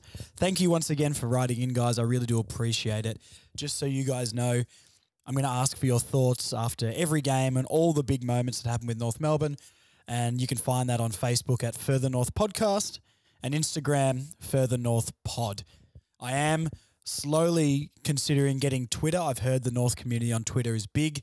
Marnie is going to give me a hand in teaching me how to use Twitter. I used Twitter once in probably like 2012, 2013, and I didn't know what I was doing. It was crazy. So I'll do it for you guys, though. How about that? But not yet. Give me like 2 to 6 months.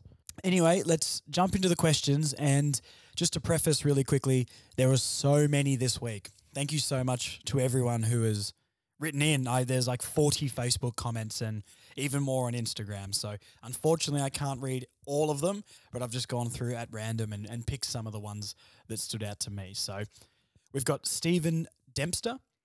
It's a shame the kids gave their all, and then there was Zeeble. Just butchering it, so disappointing.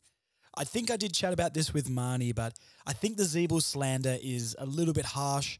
Yes, it was a disappointing game from Jack, but he's arguably been our best player all season. So he may have cost us the game yesterday. He may not have. We don't know how it's going to play out.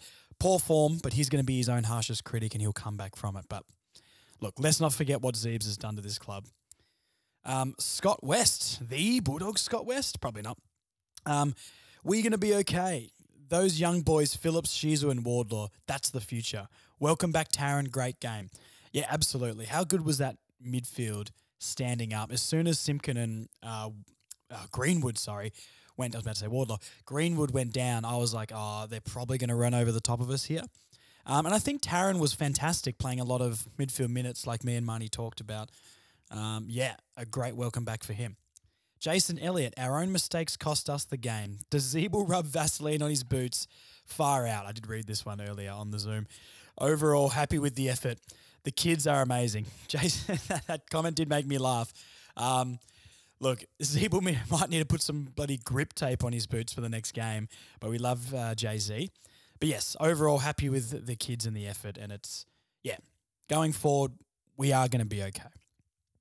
James Duke. Great game. So close considering the injuries. Mackay and Logue, huge kids in the middle, spectacular, and Thomas played well. Absolutely. Especially Mackay and Logue in the back line. Fantastic by those two. We've got Anthony Cullen.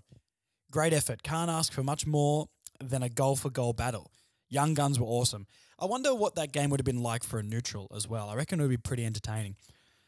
I'll back Zeeble to turn it around. Yes, it was heartbreaking, but if we're honest with ourselves, honourable losses are better for us than courageous wins. Yep, I'm talking about the draft. Yeah, it's Marnie did bring up something like that when we were chatting as well, that, you know, it's better, even though we're disappointed after that loss, you know, hard-fought loss is better than an absolute blowout and the opposition running away with the ball. So, yeah. At the moment, we can be happy with the great efforts, and I think this season that's what we're after. But there has to be a point where we start going, it's time to win. But not just yet. I'm really happy with this, where the team is trajecting, and Anthony must be as well. Christopher Moore, how good is it when the blood pumps during games again? No more checking out at quarter time. I loved this comment. Absolutely. It's so good being able to watch a full game and not know the result and seeing the effort. My heart was pumping watching that final quarter, and it's good that we're even there now, unlike the D's and the Lions and the Power game, even though I guess quarter time we're in that one. But you know what I mean? Like, it's a great comment. It's so true. We are in games now, we're competitive, and we're playing watchable football, which it's been a while. Jesse Stevenson says, North keep raising my expectations every week, and I'm here for it. North to beat the Giants next week. Well, that once again kind of goes back to what myself and Marnie were talking about. Do you bring LDU in even though he might be a little bit underdone? Because we can absolutely beat the Giants next week as long as we keep playing like this, which they've shown consistently they are. Big decisions on the selection table for Rats. Natasha Burns, regular one around here. Geez, you're asking us while we are still fired up. Sorry, Natasha, I apologise for that. Too soon after the game. The young ones showed so much. I can't get enough of watching Wardlaw, absolutely. He just goes and goes and goes. Tackles someone, they pass it, then he goes for the next guy. Dude has no off switch. It's amazing to watch. He's like watching a reincarnation of a young Laidley. Interesting comparison. Never stops running, never stops tackling, and hits a target. That Zeeble kick in last minute, dear God, WTF. I mean, I'm sure everyone will blame him, but he's probably doing enough of that himself, so I won't add to the pile-on. I just hate losing to that team. Effing hate it. And to see Brad Scott's bitter little pie hole just made me more ragey. Look, I think that comment sums up a lot of what North fans are feeling right now. I can't add much more to that one. Mitchell Bye. We look really close to winning a game. I know that sounds stupid, but it looks like we could win one. There was a bit there where we didn't look like that at all. Boys played hard until the final siren. It hurts, but I'm so proud. That is exactly what my brain was going through after the siren. I think I said on the Zoom with Marnie, I don't know how to feel. And that's because I really thought we could win that one. And I feel like we really deserve it. But I can't be mad at the performance, but I'm mad at the result. Yeah, we're all over the place, aren't we? Alexander McNear. Whatever the AFL's version of Supermax is, we need to give it to Shees, Wardlaw and Scott. Logan Mackay worked really well today. Well, look, Shees and Wardlaw are all signed up. Bailey Scott signed last year as well, so those guys are under contract. And Logan Mackay worked really well today. Absolutely, absolutely. Rich Whitman. Shout out to Bergman. Rarely gets beat in a one-on-one and rarely cops a mention. Yes. Perfect timing with that comment as well after the Zoom. That was my last point on the day. Yeah, Bergman is underrated. And I think next year we might be calling the club champ the Miller Bergman club champ because every week, 7 to 8 out of 10, never makes a mistake, isn't going to win us a game off his own boot, but you need players like that. He also goes on to say, no LDU or Cunnington, Simpkin played 1 quarter and Greenwood played 2. We won centre clearances 18 to 10 and total clearances 40 to 38. What a midfield. Yeah, you can't understate that effort by that young midfield, and that's what makes me happy moving forward, that we have a future here. Alex Nancaro. That one hurts the most out of any loss this season, but we really left it all out there. Yeah, and I think that's why that one hurts so much, because that's the one we deserve to win the most. Young Guns absolutely shined. Give Wardlaw the 2024 Brownlow medal right now. Coleman Jones had his best game so far. Thomas Phillips, Sheasel Scott, Bergman all starred. That Logan Mackay were rock solid pretty much all game, bar a couple of errors. Zeewa, I love you, but boy, oh boy, you tested that love today. Really hope we can turn one of these tough losses into a win. More for morale than points. Yes, echoing what all of us sort of think as well there. All that is true, Alex. We'll get there. Richie White, what can I say? Wardlaw for Arden Street Mayor. Is going to be a gun. Midfield starting to fire. Even with Greenwood and Simpkin missing, we played a great brand. Bucket stepped up. Backline is improving. Too many players to mention. Shin boner for life. Couldn't agree more there, Richie. Shane Seamer. I hate losing to the Marshmallows. Secondly, I don't think Ben Mackay is out the door. The contract's probably on hold with the CBA agreement is done. Lastly, win a final lesson done. Nothing for 6,780 days. Fantastic. I love the pettiness. Essendon don't know what it's like to win a final, and we really made sure of that in 2014, was it? We're always going to have that over them until they beat us in a final, and that could probably never happen. Yeah, the Mackay out the door thing is interesting. I'll touch on this quickly. It's easy to say he's out the door when he doesn't play well. He did do a really good interview after the game and seemed pretty upbeat on where the team is at. It's good to see him be a little bit more vocal because he is in the leadership group, but we don't really hear much from him. So, yeah, look, I'm 50-50 on Mackay. My heart says he'll stay, my head says he'll leave, and your head is right most of the time. But, yeah, look, I hope we hear something about that soon because we really need to keep him. Glenn Boxshall. Losing Simpkin and Greenwood before the half was shattering to see. The young mids could have dropped their heads, and Dons could have easily ran away with it. But credit to these young kids we're playing. They held their own and kept us in the game and showed us that shinbone spirit, and fought all the way to the end. Wardlaw is a beast. Going to love watching him grow. I can feel it turning for us. A win's not far away. Go Room. Could not agree any more with that, sir. We have Paul Minotti, a regular around here as well. I was so impressed with Will Phil and George Wardlaw. OMG. It was a great game, and kudos to the North supporters. I stood behind the goals near the cheer squad end. You made it so much fun. Well done to all the North fans as well. On the broadcast, they loved pointing out how many Essendon fans there were compared to North. You just wait, guys. Wait till we're up and about. We'll come in droves. Jonathan D. Redmond, great return game from Thomas. Yep, absolutely. It was really good seeing him back and didn't really look like he missed a beat after having that much time off, so good on him. Oscar Loveday, I love reading his last name. I'm jealous of your last name, Oscar. That's awesome. I'm sitting back thinking, yep, very happy to not have Aiden Core out there. Logue and Bucket starting to sync up. Sad with Sheasel's little check side swinging on the wrong side of the post. I felt relaxed watching the last 5 minutes as I was happy for North to just be there with a chance to win. Felt good losing because of skill errors rather than having the rulebook thrown at us. Yeah, I see where you're coming from there. I mean, we'll touch on a few points. Aiden Core, hopefully he finds it very hard to get back into this team because the backline has looked the best in the last 3 weeks when he hasn't been here. Logan Bucket syncing up, absolutely. Larky should have definitely gone back and taken that kick. Like I said with Marnie, you're the full forward of this team. You're one of the best goal kickers in the league and up there in the Coleman. Go back and put that through the sticks. Don't be handballing off. I don't care who's running past. And yeah, the umpiring, look, umpires don't really like North very much. It's easy to pay free kicks against us compared to like a Collingwood. So that's just something we've got to get used to until we get better. Aiden Collar. Looks like we have entered the honourable loss part of our rebuild. Young core of players looking good and get games together. First time in a long time, none of our senior players were our best. Love the show. Thank you, Aiden. And yeah, I really agree with you. It's great seeing the Sheasels, the Wardlaws, the Phillipses, Larky, Zerhard, Tarryn Thomas, Bergman, these young guys being the best on the park instead of the Zeebles and the Goldsteins. So yeah, that's really, really good to see.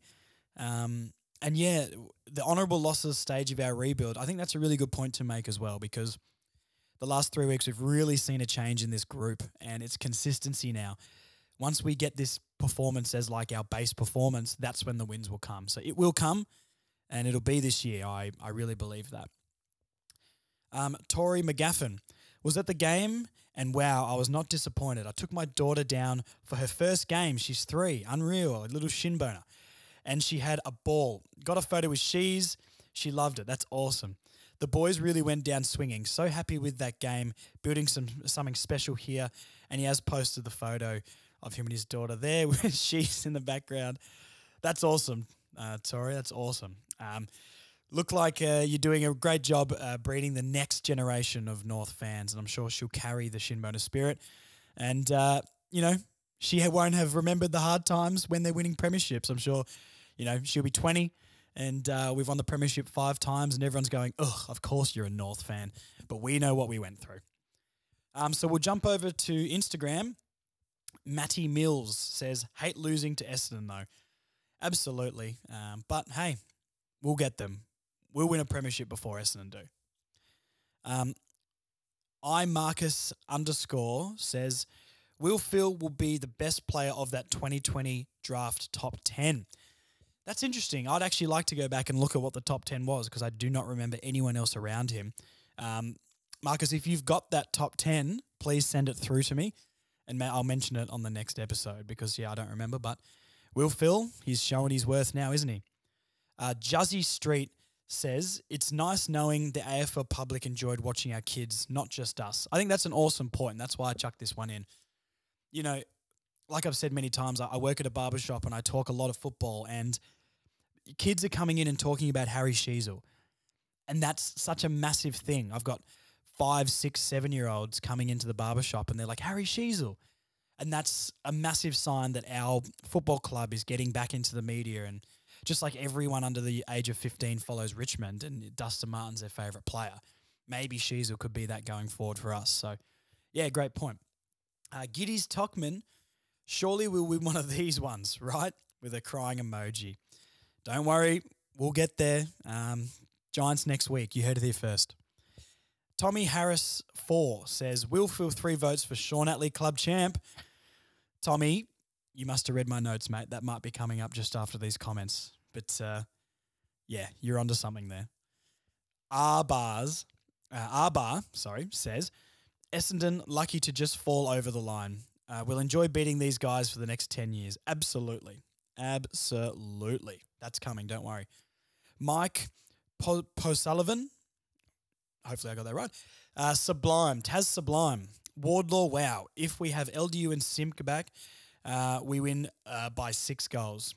Great times ahead. Couldn't agree more, Mike. Couldn't agree more. I think, once again, a toss-up if we play LDU next week, but I don't know. The wins are going to come, and Wardlaw for Brownlow. Reese.Delaney87. Elvis dipped himself in oil at halftime, and boy, did it get the engine going. This is exciting. Elvis's game was interesting because the times he touched the ball, I thought he was very good. Maybe a little bit quieter out of the 3 games that he's played this season, but I don't know. He does something when he's around the footy, doesn't he? Amar16. Love this team, but Spice needs to go back to VFL. I agree with you. Before this game, I think he did enough to hold his place. I think he's on the fence at the moment. I think he could be dropped any week, but if he performs like that, he has a place in this team.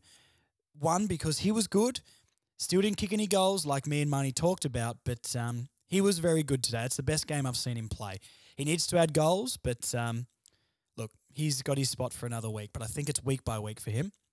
Riley_Masterson_14. Proud, but need to reinforce defense and find Larkey some more help in the forward line. I think Coleman Jones has done that. I think the forward line's actually working pretty well. The last 3 weeks, look at the scores we've kicked. Larkey's back to kicking a few every week. I don't know. I think the balance is pretty right in that forward line. Zerha, a tale of 2 halves like we spoke about, but yeah, I don't know. The balance of Larkey and Coleman Jones is much better than Larkey and Comben. And maybe that's just because Comben hasn't got the repetition in games yet, but Coleman Jones has still only played like 13 games for his career or something, hasn't he? So, or maybe I'm wrong, maybe 13 games for North. I can't remember, but I don't know. I'm not too concerned about the forward line right now. Burke8 says, I'd rather be a Room fan than a Dons fan. And you know what? It's as simple as that, isn't it? We know in our hearts that we're better than them. You've got a better list. You've got, well, I mean, at the moment, maybe a better coach, but you only just did us and we're rebuilding and you're not. So we're going to flog these guys for the next decade. Don't worry. Liam.Ellison could only catch the game via radio. Old school. I love it. I hope it was AM radio. But sounded like Spicer cracked in. Game high 9 tackles. He really, really did. If even just 1 goal, I may have given him a vote in Sean Atley Club Champ. Who knows? But you just need to start getting on the scoreboard, Phoenix. Harley Harbour says, our best game. A shame the one small mistake from Sheasel and Zeeble. Good signs to come. It's a shame, but it's all part of the process. And in a year's time, we're not even going to remember this stuff. So let's really just focus on how good they're playing as a team. So we've got Jacob McAuliffe _ It's like the players expect to lose in the last couple of minutes, need to learn to win. I put this one in because I actually don't agree with that as of this game. I think the last few games, and definitely the season before the last 3 weeks, that is the case. I think I did talk to Marnie about it again, is the guys who have been here 5-6 years, they've had this repetition of losing a lot. But you can see when Wardlaw came in against the Swans that he really, really lifted this team. So I think that mentality is slowly going, Jacob. I really do. But you're like you have to get over the line at the end of the day. So we're getting there and we're getting closer. George _BR99. No LDU Cunners Simpkin. Young core stepped up. Geez, the future is bright. Absolutely it is. Jared Andrew says, Tarryn Thomas was fantastic. Wardlaw and Sheasel are dynamic duo already. Yeah, for sure. Sheasel is already driving Wardlaw around while he gets his Ps. So those guys are going to be a star duo for 10 to 15 years. And Tarryn, yep, fantastic by him. Tom Robinson 128. Nick Larkey got absolutely sold. Should have been paid about 20 free kicks. And look, it's hard not to try and be that supporter. You think your team's always hard done by. But I tell you what, they were all over Larkey all game. And I reckon he should have got a couple of free kicks in front of goal. If he was wearing a black and white striped jersey, absolutely, he gets those free kicks. But look, it is what it is. So that's all the questions, guys. Thank you for writing in, and apologies if I didn't get to your question, but keep writing in. We will get to you eventually. Sean Atlee Club Champ time. I forgot the name, but one of the commenters on Instagram there did say Phillips 3 votes for Sean Atlee Club Champ. And you're totally right. Phillips has the 3 votes. It was a complete toss-up for me, Phillips and Wardlaw. I do think I'm looking at Wardlaw through rose-tinted goggles a little bit right now. But third game to be doing that. Look, Will Phil had more possessions. I think he had slightly more of an impact than Wardlaw, but I think Wardlaw gave us the energy. And Kane Corns was right. It did feel like Wardlaw had 40. So Will Phillips gets 3 votes. Wardlaw gets 2. And I've given Ben Mackay the 1 vote at the end. I think a great response. And yeah, that's the form we need from him. So he deserved his vote. I think it's Phillips and Wardlaw's first votes for the year. And Mackay's 1 vote takes him to 3 votes, equal with Zerha and Greenwood. So yeah, it's getting pretty tight at the top between Shees and Larkey. 14 votes for Shees at the top, 10 for Larkey. LDU's got 7 and he's missed half the season. So hopefully he comes back soon and can make a late run. Stevenson's got 5 as well. Scott's got 5. Logue's got 4. So look, it's sort of like F1 at the moment. The Verstappen is the Sheasel and he's running away with it. But there's some guys hanging around below him. So we'll see how that club champ plays out for the rest of the year. So I'm going to call the army out on this one, guys. All you listeners, I love you guys so much. And remember, we're going to read out a couple of reviews now, but I've just looked at the Apple podcast reviews. Some flog has given me 2 stars. Look, all the other reviews are 5 stars. 30, I've got 35-star reviews, and thank you to everyone who's ever left a 5-star review on Apple. But whoever that one flog was that left 2 stars sounds like an Essendon fan to me, or a Port Adelaide fan. Maybe it was Horn Francis. Maybe he got on and left a negative review. It's taken my 5-star rating on Apple down to 4.9, so I'm not happy with that. Anyone listening on Apple right now, please get on and give me a 5-star review. Leave a comment. I'll read out your comment, whatever it says. Doesn't matter how much profanity is in it. And get me back to 5 stars, because 4.9, not good enough. Not good enough. Who's that guy who put 2 stars? Anyway, it is what it is. So we've got a couple of reviews on Spotify this week. I did miss one last week, so I apologise. Arnie says, mate, I enjoy your podcast and your efforts putting these podcasts together.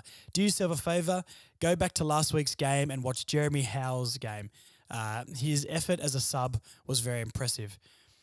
Daniel Howe's game, I assume you meant to say there. Look, I love your comment. Thank you so much, and I appreciate you so much as a listener. But you'll have to offer me a lot of money to go back and watch anything that Daniel Howe has done. He's been fine the last few weeks, but he's not in the team right now, and it shows that it's kind of the right decision. Jason also says, always love the podcast. Great to hear other points of view on where we're at. Thank you so much for that review, Jason. Yes, always try and be, I don't know, as objective as possible, or I don't want to just be the guy who gushes about North all the time, thinks we're great, and doesn't give any sort of, decent perspective. So, yeah, thank you. I really appreciate that, man. So the last thing we're going to do is we're going to jump into a bit of a round review before we wrap this podcast up. Might be another long one, but thank you guys for listening all the way through. The longer ones are actually the most listened to, so I don't know why I worry about it, but it's great to get Marnie or any of the Closer to a Flag boys on, just to have a chat about North. But let's not talk about North for a second, and let's talk about the AFL in general. Friday night, we had Melbourne play Carlton. The Blues. I imagine if we could play them now, because we would absolutely destroy this team. It's weird with the Blues, because I like the Blues as a team. I kind of would have liked to see them do well. And the same with the Ds. These are the 2 teams outside of North that I kind of wanted to see have some success. Carlton are just abysmal, aren't they? Like, 44 points in a game of football. I know it was a bit damp and it was a gritty game, but 44 points, mate, that makes our team look like we're the best forward line in the league. The other thing was, and I think I did talk to Marnie about this a little bit, but Mackay snapping the ball from 45 out on not much of an angle. It's what's happening with the game. I sound like a bit of a boomer, but is this just like Gen Z stuff coming in? I don't know what's going on, but yeah, I've never seen this many people snapping the ball from basically directly in front of goal until this season right now. This wasn't happening that much last year. Not this much anyway. But the D's get the win. Not super impressive by the D's, to be honest, but Carlton are just so bad that, yeah, most teams just kind of win against them. Port and Hawthorn, to be fair, Hawks scored 96 points. That's not a bad effort for a young team, but Port do look good, don't they? And I hate it, but Port look good. West Coast and Collingwood. A gallant effort by West Coast. 57 points against the Pies for how the Eagles have been playing. Only 63-point loss. I don't know. I was predicting over 100, to be honest. And coming from a North fan, that's pretty rich. So, yeah, look, did what they had to do in that game, the Pies. They're the best team in the league. We carry on. We don't want to talk about the Pies too much. The Bulldogs and the Cats. I thought the Bullies would get up in this one. But who knows what's happening with the Cats. They'll turn up and have a good week, but next week they might lose again, which is great to see. I like seeing the Cats lose. So, yeah, Cats get the win again, and they're there or thereabouts, but a very confusing team this season, aren't they? Same with the Bulldogs. The Bulldogs have been sneaky good the last couple of months. They did start very poorly, but they are sitting 7th right now. I don't know. This is probably a game they needed to win to really convince me that they're going to be in the top 8. So it's a crazy top 8 at the moment. I think the top 4's pretty set with Brisbane, Port, Melbourne and Collingwood.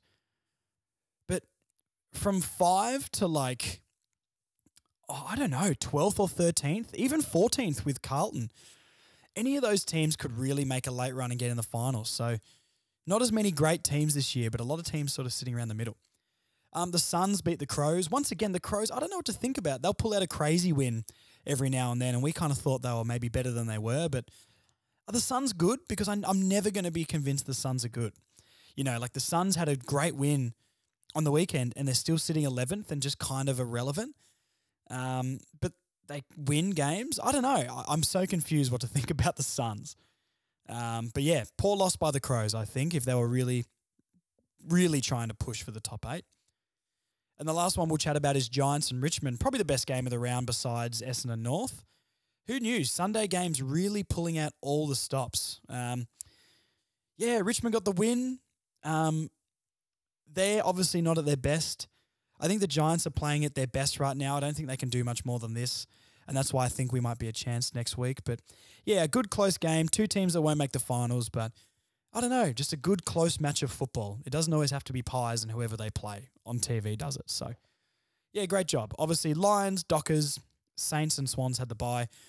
And then, we'll be playing next week and we'll do a little preview of that on the preview podcast, which should be out Thursday for you guys. So, just a quick round review. Collingwood still at the top of the ladder. We are sitting 17th. I have a good feeling that we're going to get a few wins to the back half of the year. I reckon we could get up to about 15th on the ladder. We'll be in the bottom 4. Let's not try and get too carried away. But that North Melbourne Hawthorn game, start setting your calendars now, guys. Marvel Stadium, I think it's on a Sunday. We all need to be getting down there and rallying this team to a win. I want to absolutely destroy the Hawks. If Clarko's back, then especially, let's absolutely destroy this mob because they deserve it. They absolutely deserve it. Well, thank you for listening again, guys. I really do appreciate it. Another long one, but you guys seem to love them. Thank you again to Marnie for coming on and having a chat. And yeah, hopefully we can go down to Tassie next week and get a win over the Giants down there. So thank you once again. Facebook, Instagram, please follow along. Get your thoughts read out. Get involved. And we'll talk to you very, very soon, guys. Thank you very much. Kanga, kanga, kanga. Woo. No, I'm not doing it. Thanks for listening to the Further North podcast. We'll be back next week with more great North chat. See you then, Bruce fans.